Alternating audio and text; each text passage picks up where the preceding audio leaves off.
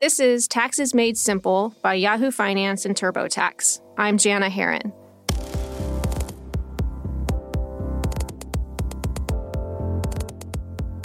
So let's talk 1099s. These are another tax form that you're going to get in the mail. And there are many different kinds, too. So you need to know which one is for which and why you need them. Broadly speaking, 1099s are known as information returns, and they usually report non-employee income. But here's the thing. Even if you don't receive a 1099, but you earned income on the side that's not reported on your W-2, you still need to report that on your taxes. So even if you didn't get a 1099, that doesn't mean you can fly under the radar.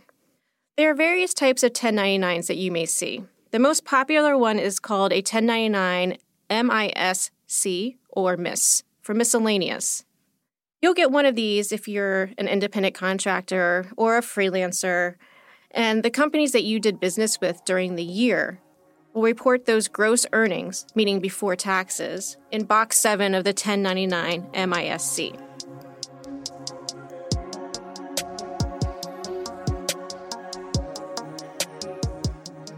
Another reason you might get a 1099 MISC is because you rent out a space to a business or a government agency, and the rent that you receive from those entities will report it on the 1099 MISC.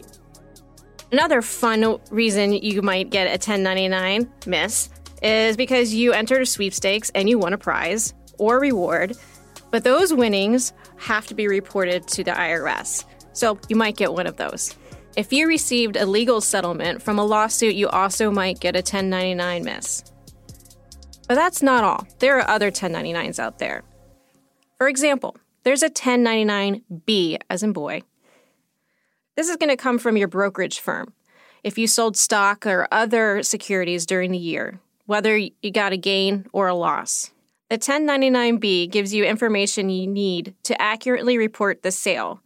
That would include the date you bought the security, the date you sold it, and the amounts you paid when you bought and sold it. There's also a 1099C. If you had a car debt or mortgage forgiven during the year by your lender, that amount could be considered taxable income and is reported on the 1099C. Then there's a 1099 DIV or DIV. You'll get this form if you receive stock dividends or a mutual fund capital gains distribution during the year. There's also a 1099G. If you got a tax refund from your state last year, the state will report that amount on a 1099G. Don't worry, your state tax refund is only taxable if you itemize your taxes the previous year. There's also a 1099K. Are you noticing a pattern here?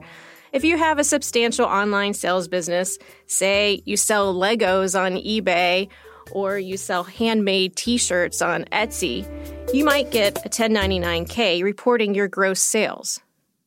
Uber drivers may also get one. Remember to take any business deductions from the gross amount on the 1099K before reporting your income on your tax returns. Another reason you might get a 1099K for all you cryptocurrency investors out there is if you sold or bought crypto last year. But not all investors would get one. You have to make at least $20,000 in gross transactions or at least 200 transactions before you might get a 1099K. Otherwise, cryptocurrency investors are on their own reporting their gains or losses to the IRS. And then there's a 1099R. If you received a distribution from your retirement account during the year, you'll receive this type of form. Remember, the IRS also gets a copy of the 1099s you receive, so it knows what you should be reporting, so there's no reason to fudge those numbers.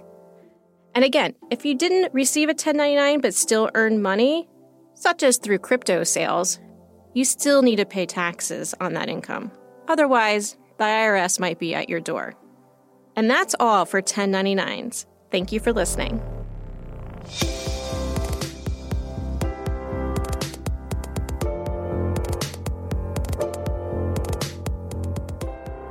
This is Taxes Made Simple from Yahoo Finance and TurboTax.